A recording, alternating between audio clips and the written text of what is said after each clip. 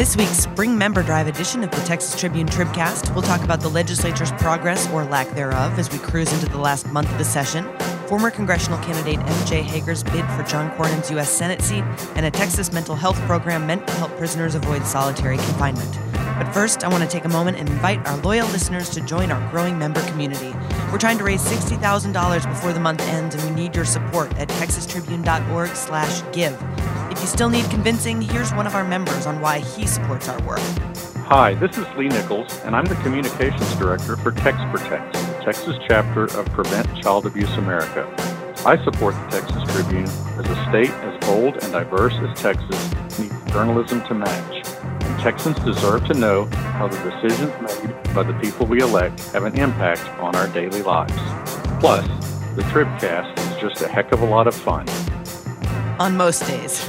Thanks, Lee, and a special thanks to today's Tribcast sponsors, the Texas Association of Community Colleges. Texas community colleges provide pathways for all Texans to advance to the next level. We are accessible, affordable, and relevant. Visit tacc.org. And Blue Cross and Blue Shield of Texas. Want healthcare insights? Listen to the Blue Promise podcast hosted by Blue Cross and Blue Shield of Texas. Download it wherever you get your podcasts. Learn more at standingwithtexas.com. Do I have to talk you into it? Do we have to make sense of it? Well, I've known you such a long time. Hello, this is Emily Ramshaw here on Thursday, April 25th with our Spring Member Drive edition of the Texas Tribune Tribcast, our weekly Texas politics and policy podcast. I'm joined this week by Executive Editor Ross Ramsey. It's spring, so we're all got heads full of pollen and mold. I know. If we sound terrible, Ross and I, you'll know why. Brought to you by the Austin Chamber of Commerce. Slow down your move. Brought to you by NyQuil. That's what we really need. Politics reporter Patrick Svitek. Hello. Why? Ross and I are the ones with the head colds. Patrick sounds thrilled to be here. And criminal justice reporter Jolie McCulloch. Hello. Hello, Jolie. As always, folks, we'll take your questions in real time on Twitter and Facebook. You can do it using the hashtag Tribcast. Okay, Ross, I want to start with you and a look at the clock. Lawmakers are staring down the barrel of the final month of the Texas legislative session. I'd like to do just a quick inventory of their stated priorities and where we are on those things. Why don't you start with, say, school finance? School finance finally got its first hearing this morning in the Senate Education Committee. Larry... Just now? Yeah, this morning. Larry Taylor... This was the issue that at the beginning of the session, they had that big kumbaya press conference over at the governor's mansion. The governor, the lieutenant governor, and the speaker all sat down and said, we're here for school finance and property taxes, the lieutenant governor said, and teacher pay raises. And, the House filed a bill. They finally passed it, I think, 1st or 2nd of this month and sent it over to the Senate. The Senate filed a bill on the very last day you could file bills, March 8th, and it was full of blanks. I mean, it was literally full of blanks. I mean, like just marks, like lines left for numbers to be filled in? We think that this ought to what? Can you do that? Apparently you can do that. So anyway, the House passed their bill. Should have tried that in college. I know. Should have tried that when you filed your last story. So many wasted term papers, right? So anyway, they finally picked it up today, and the things that they have left to do, it's almost a 300-page bill, their substitute. The House passed a big bill. These things spend a lot of money. They're trying to attack, all these things, recapture, standardized testing. There's a whole lot of education stuff in it. It's packed with things to fight about and things to argue about that are, big policy fights. And it's just weird that they're doing an emergency issue as described by the governor in his State of the State speech this late. In the final 4 weeks. Here on April 25th, the Senate finally lays out its bill. So they're going to do that. Taylor said they're going to vote it out.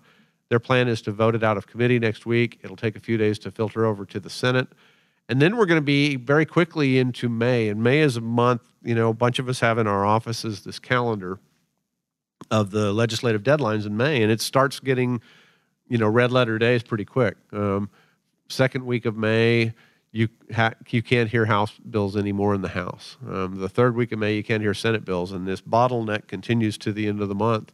Memorial Day, it all ends. So they're not leaving themselves much time on the biggest issue that they're going to have to negotiate.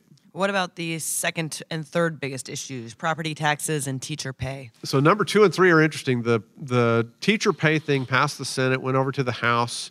Their version is the Senate's version is a $5,000 pay raise for teachers and librarians in public schools.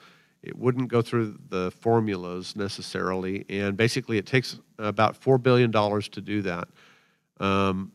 The attacks on it are sort of threefold. The first one is, why should we pay the worst teacher in the state, give the worst teacher in the state the same pay raise we're giving to the best teacher in the state? Second version is $5,000 isn't the same amount of money in every part of the state. Right. That doesn't go as far in, Austin or Dallas or Houston as it might go in, Brownwood or Amarillo or something like that.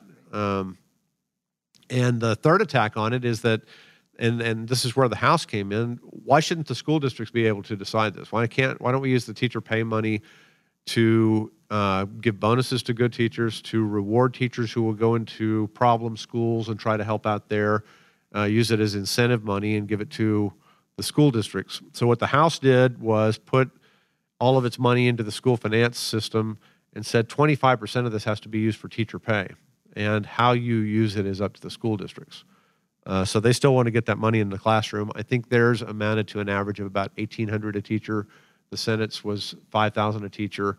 That's a big different chunk.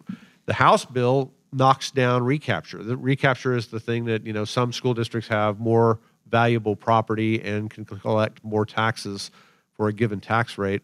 And then they get it scraped off and sent off to poorer school districts. Some of these, Austin, for example, is up to, over $1 billion a year, or up to $1 billion every 2 years of locally collected tax money going to other districts. This is Robin Hood. It's Robin Hood. And it's basically a system that gets worse or gets more out of balance as the state's share of education spending goes down. So one way to make recapture, to get a handle on it, to get a handle on Robin Hood, is to put more state money in the system. And the House concentrated there.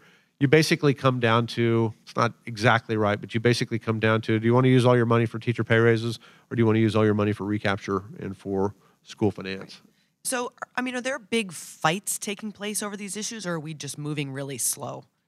How do you strike the balance between chambers at a standoff versus these are just complicated, thorny subjects that take a long time to sort out? Well, they do take a long time to sort out. And the concern here is, that some have, not everybody has it, obviously, but the concern here is that if you're going to take a lot of time to sort these things out, the beginning of the last 5 weeks of the session is not the time to introduce your bill. We've been sitting around here for 15 weeks. Where have you been? Where have they been? If they think it's been worked out, well, I think they've been trying to settle some differences. I think there are some senators, frankly, who would vote for the House plan. But I think that the lieutenant governor is so tied to this pay raise and got a 31 to nothing vote out of the Senate on it that they're a little bit committed. But so they're going to, the thing is, can you get it to the bargaining table? Can you get it there in time? Can you finish this job before the end of the session? So, all right, if you are banking on a special session or not, what's your opinion? I would say not. If you don't fix this very quickly, you get past the date where the school districts write their budgets. A lot of school districts write their budgets in May and June. And if you go into the summer for a special session, you basically say, we are not going to do this during the 2021 school year. We're going to wait for the 21-22 school year. Oh, interesting. So they need to finish this. They need to kick something out and give the school districts some idea of what their next school year is going to look like, or take their time and blow off fixing any of this for the next school year and just, kick the can down the road. They have plenty of time. The question is whether they can do it. The last piece of this is the property tax stuff, and the House is holding a Senate bill on requiring voter approval for tax rate increases over a certain amount. And they're waiting to see what the Senate does with education before they do that. So we're in that sort of typical period where the House is holding a hostage, the Senate's holding a hostage. Everybody move your hostage. Indeed. All right, well, let's stick with the Texas legislature for just a couple more minutes here. Last week, we told you about this crazy, unusual incident where the speaker was seated at a GOP fundraiser back-to-back with the gun rights activist who had angered the speaker by showing up at his house. This week, the activist, Chris McNutt, had a press conference, released some body cam footage. Ross or Patrick, can one of you tell us sort of what the latest is here, or what McNutt is now alleging?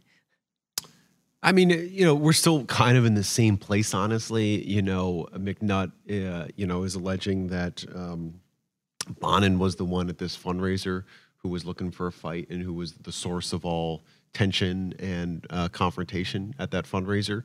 Bonin obviously has a different story. Round and round we go. I think it's pretty clear that both of them are kind of dug in on their accounts of that night, and more broadly their accounts of kind of what the source of all this tension has been, going back to when McNutt was in Bonin's neighborhood, and also the neighborhood of other lawmakers who he blames for inaction on constitutional carry. So here we are again. McNutt sort of saying, no big deal. I was just, walking to all. He was just out for a drive, but the drive took him from Amarillo and Four Price's house to Lubbock and Dustin Burrows' house over to Lake Jackson and yes, not exactly short. Dennis Bonin's house. That's short like drives. You got 700 miles on your rental car there, right? In 24 hours, and it's just. I mean, he was trying to make a show of it, and he made a show of it, and it backfired on him. Yep. Is this the kind of drama that Bonin needs or wants to be dealing with in the final month of the legislative session? No. Yeah, the simple answer to that is... You want to say no? No. It's a total distraction from what, I think they all want to be focusing on, which are two issues, property tax and school finance, that are, decisively not gun rights issues in many ways. So, it's a big distraction and something that I don't think any lawmaker has much of an appetite to deal with at this point. Sounds good. All right, Ross, any other thoughts on that? You're looking like... No, I just think it's one of those wacky things. It's like, if you want to lobby legislators, if you go knock on their doors under any auspices while they're in Austin, go knock on their home door, that's not going to have a favorable outcome. Right. McNutt released this sort of, I guess he got the DPS body cam footage of the, him being sort of, Well, but why was the DPS there? The DPS was there because he had already been to a couple of chairmen's houses, and they decided to double down and send somebody to Bonin's house. Right. And to me, just because he's not like being confrontational or adversarial with the DPS, to me, the takeaway was he's still standing outside of Bonin's house. If he goes to my house, he's not going to run into the DPS. They were there for a reason. Exactly. All right, well, before our next topic, I'd like to thank two more Tribcast sponsors. The Texas Hospital Association. Texas hospitals support protecting patients from unexpected healthcare bills and ensuring consumer freedom. Learn more about Texas Hospital's common sense solution to surprise medical billing at tha.org/surprisebilling. And the Texas Cultural Trust. Educating the whole child requires equitable access to arts education. Learn more about arts access in your district at artcantexas.org. All right, Jolie, you wrote a really important piece this week about solitary confinement in the Texas criminal justice system and how a key program meant to help mentally ill inmates stay out of it may not be working. For starters, could you just help explain to our audience what solitary confinement is and how it works? Sure. So solitary confinement in the Texas prison system at this point now is largely where a prisoner is kept alone in their cell about 23 hours a day. They come out for showers and recreation where they're also still alone. Like they only get solo recreation. They don't have phone privileges. They lose most of their privileges, and they're just locked in a cell by themselves. And they get it because why? So it used to be for punitive reasons at some point, but now the system uses it for safety reasons, they'll say. So if a lot of the time, there's in-prison violence. Like if you get in a fight in prison and they think you're a threat, they'll put you away. If you are associated with a gang, they will put you in solitary. There's different reasons. If they think you're like a high-risk escape flight, like a flight risk, they'll put you in for solitary. And so why is solitary confinement so controversial? And part B, does TDCJ, does the Texas Department of Criminal Justice agree that it's problematic? TDCJ doesn't nobody wants solitary confinement, they would say. They've been trying to cut their numbers for about a decade now. The problem that psychiatrists will say is that it's incredibly damaging to your psyche. You get, you're locked in a room without any sensory deprivation alone. It's just really harmful for your mental health. If you have no mental health issues to begin with, if you have mental illness, it exacerbates your symptoms, paranoia, just even hallucinations, and it also has been linked to an increase in suicide attempts. So if your goal is to stabilize these folks, putting them in solitary confinement can often make it much worse. Makes it worse, right. Yeah. Do you have any idea how many people are in it at a given time? In solitary? Yeah. So in actual, like Texas calls it administrative segregation. There are about 4,500 people in it right now. Wow. It got cut down in 2000. That's down? Yeah, Yes. Wow. In 2008, we were at someone was in solitary for more than a day. Throughout the year, it was more than 11,000 people. Wow. Wow. And so talk about how the numbers, what has TDCJ been implementing in order to bring those numbers down?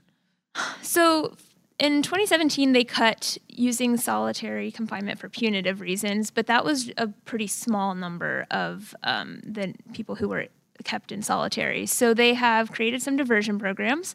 The biggest one is this mental health diversion program that we wrote about, which tries to take people who have a mental health issue, they're on a caseload, like they've been diagnosed, and they're in an outpatient status, like they don't need to be taken to the psychiatric prison. But they want them to kind of move back into the general population. But, if someone's been in solitary for years, it can be incredibly just a harsh shift to just throw you into Gen Pop. So they started this program where they're trying to, like a therapeutic program where they're supposed to get, group therapy, individual therapy, to bring them back to deal with like coping mechanisms, things like that, to be able to reintegrate them back into the general population. And so what do we know about the effectiveness of that program? What has your reporting on it exposed? Yeah, so, I followed this program for about a year and a half, and it's really hard to get information on how it works, what's going on inside from the department. They don't track success rates, like they don't regularly track like how many people have been moved to general population, things like that. They were able to get us data after we asked for it, but it took like months of compiling, and then when I asked for updated data, it still took months. Like there's no process for tracking the success of this program. What we do know is as of early last year, like about more than a year ago, about half of the people, there's like about 1,000 men who had gone through this program because it's only at 2 prisons, right? Well, it was only at 2 prisons at that time. About half of them failed out of the program, like they didn't complete it either because they didn't participate or they had disciplinary issues. That put you back in solitary? Unclear where they go. Huh. And then, of the ones who did graduate, they have like a graduation ceremony, which was about half as well. Most of those went into the general population. So maybe a 50% success rate, basically. For graduation. For graduation. And then Right. So about almost 500 men have been put back into general population. And how many of those have gone back into solitary after that? We don't know. Huh. So the department hasn't been able to give us updated information on how many people have failed out of the program as of now, right, because they don't track it and they are having issues finding that out. So you heard from inmates who were in this program who raised a whole heck of a lot of concerns about it. Yeah. So we first found out about this program because a couple inmates wrote us about it. They wrote us letters saying, they were told this program was going to, have a bunch of therapy. They were going to be able to get them back into general population. And then they got there and they really didn't see what they were promised. Individual therapies were cut several have told us they don't get individual therapy. The group sessions are very short and largely are just someone like, here's a handout and read once this a handout. Week for 20 minutes or something. Yeah. And they're locked in their cells as much as they were in solitary. So basically still 23 hours a day or, most close. of the time is what they're saying, because also a lot of this is TDCJ has a very big staffing problem, and that is a consistent problem. And if you don't have guards to take people in this type of environment to the shower, to group therapy, they have to be like handcuffed and taken everywhere they go. And if they don't have the guards, they can't take them. Wow. So has TDCJ acknowledged that this program is problematic or that they don't have the resources they need? TDCJ has always acknowledged that they have staffing issues. Right. They have expressed a lot of pride in this program, though. They think it's dealing with a difficult population. These are people who have been deemed they need to be separated largely because of violent reasons, but they do have mental illness. So this is their attempt to try to address that population. There's about 1,200 people right now who are still in solitary, who are on a mental health caseload.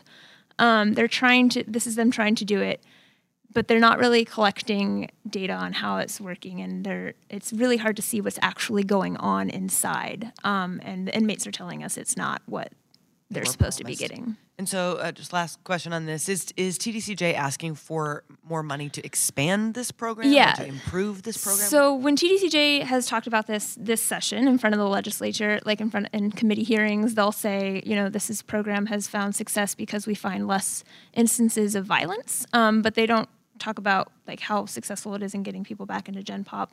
And they are trying to get about $17 million more to expand it to cover those other, 1,200 some people who are still in solitary with the mental health needs.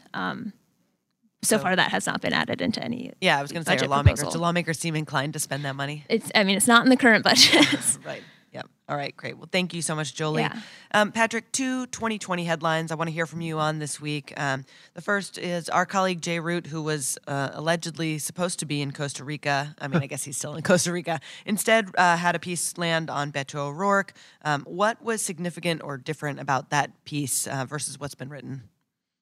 Well, I think what was significant was Jay being able to track down these 2 police officers who were involved in responding to the incident, and these 2 police officers saying that they stand by the report that we've all seen and know about before, that cited an unidentified witness saying that O'Rourke tried to flee the scene of that DUI crash. I think it was in the late 90s, over 2 decades ago. And this was an issue in the Senate race. There was in the Senate race, there was first this Houston Chronicle report that came out and kind of moved the ball forward and saying that this issue, which had been previously brought up in the race, was actually a little more serious. That the report said that he tried to flee. O'Rourke later denied that. He said that he went back and reconnected with the woman who was in the car with him at the time to try to reconstruct kind of, I guess, their memory of the incident. And he's denied since then that he tried to flee. There continue to be conflicting accounts of this. Mm-hmm. I do think it's interesting that these cops were not exactly easy to track down. Well, they're in Anthony. It's a little town Cops outside. very, very general. You're not easy to track Exactly. down. It's a little Former tiny cops, town, yeah. on the outskirts of El Paso. Half of it's in New Mexico, half of it's in Texas. It's it's its own place. Yeah, I mean, I think he went to pretty great lengths to find them, and then he had to convince them, as Jolie knows, like once you find them, the real tricky part is like convincing, anybody in law enforcement to speak to you, let alone, on the record. So, but I think it was, and it was pretty straightforward. Their statements were both basically like, of course we don't have really clear memory of this incident, but we stand by anything we would have put in the report necessarily. But Right, which you would expect police officers to do. yeah, Right. right. Be a little more Yeah. I mean, is notable this if they said, wait. Yeah, that would be maybe not. Scratch yeah. that out. Yeah. Is this old news at this point, or is this something that's going to continue to dog O'Rourke in his presidential campaign? It depends on what comes up. I mean, it's probably better for him that this is out now than if it came up later in a race. George W. Bush was the example of a DWI sort of not being on the radar until I think that was the weekend before the election. It was pretty that tight. late? Wow. It was pretty tight, and it moved the numbers. That George Bush had gotten pulled over at one point. I think he called it a youthful indiscretion or something like that. If it comes out at a time when people are making decisions and it's the kind of material they haven't already kind of incorporated into what they know about somebody, it's a surprise. So, the good news for O'Rourke is that this is no longer going to be a surprise to anybody. But people are still getting to know him. I mean, outside of Texas, it's hard to believe in Texas, but outside of Texas, people don't know who this guy is, and they're just now learning about him. And one of the things they're learning about him is, wait a minute, what's this DWI thing? Right. Yeah, I mean, I think that right now the first task before him is to win a Democratic primary, and I think that on the list of issues that he's going to get hit on in a Democratic primary when the going gets tough, this is pretty far at the bottom of that list of issues that are a vulnerability from the Democratic primary. I think he helped, not fully, but helped neutralize this issue a little bit during the Senate race when that Houston Chronicle story came out. And it really bubbled up in the Senate race. He started talking about this in a way that kind of that I thought was kind of politically savvy in acknowledging kind of his privilege in dealing with the criminal justice system back then as a white man who was, basically went through this, was able to spend a night in jail, basically get a slap on the wrist. I'm probably oversimplifying it. You may have to fact check me, but basically just kind of breezed through the criminal justice system as a result of this, and then acknowledging that for too many people, particularly people of color, that's not the experience that, like a drunk driving crash like this could, be lights out in so many ways in someone's life. Yeah, he shifted that pretty. I remember in one of the and debates, so I think particularly within the context of a Democratic primary right now that's grappling with issues of race, privilege, diversity, I think he fashioned a pretty acceptable response to it back in the Senate race. Nice pivot. So. Yep. All right, Patrick, we got some more 2020 news on Tuesday with a former congressional candidate jumping into the U.S. Senate mix. What do we need to know about what MJ Hager is up to? Yeah, she ran a blockbuster congressional campaign in 2018 in the 31st Congressional District, taking on John Carter, was able to raise millions and millions of dollars in a traditionally Republican district. A lot of that money was driven by a similarly blockbuster ad that she had talking about her military experience and just kind of her overall life story. And so I think that's, how a lot of people statewide and at least in the Austin area got to know her in 2018. But now she's running statewide, and it's a really Herculean task to break through statewide. You can ask Beto O'Rourke how much work, how much money, how much time and effort that requires. Went into a Senate race, yeah. Beto O'Rourke, he started March 31st, 2017. He didn't have a competitive primary. MJ may have a competitive primary on her hands. And it took every moment and every dollar for him to be able to get within 3 percentage points of Ted Cruz. And so I think Hager really has her work cut out for her. So how did she announce? I mean, I know, as you mentioned, she went viral in her, the ad for her failed congressional bid. I saw it looked like very similarly produced ad or announcement video that came out this time around. Yeah, she put out I think it was like 3.5 minutes to 4 minutes. Yeah. Very Lots similar. of motorcycle riding. Exactly. Very similar style. I think she's working with Mark Putnam, the same ad maker. Very similar style of those ads during congressional race. Kind of reestablishing herself and reminding people, I think, why she was such a star in the first place. Was both that ad, but also kind of the life story and the experiences that she conveyed through that ad. It was very, very similar style. Right. What does any of this mean for Joaquin Castro, who's also been widely considered somebody who could be, he said he's pondering a run for this seat. He's, you want to be first. And, but he's said that, this is going to be competitive. We passed the time when the Democrats just get one person to run. And, he thinks as the state turns purple, this is what he says, as the state turns purple, you're going to get Democratic primaries with more than one person in them. She's got a lot of attributes that people are going to be able to remember, and he's going to have to compete with that. If we go by what she did in the congressional race, there's the tattoo ad, there's the ad about the motorcycle, there's the ad about the helicopter and the door of a helicopter that's hanging in her dining room that got shot off of her helicopter. There's the story of her. That's in her book. Is it Fight Like a Girl? Is that? Yeah, Shoot Like a Girl. Shoot Like a Girl. She's got a really good story. Castro has a story, but he's going to have to get it. Now we've got competing narratives. Which one's more interesting?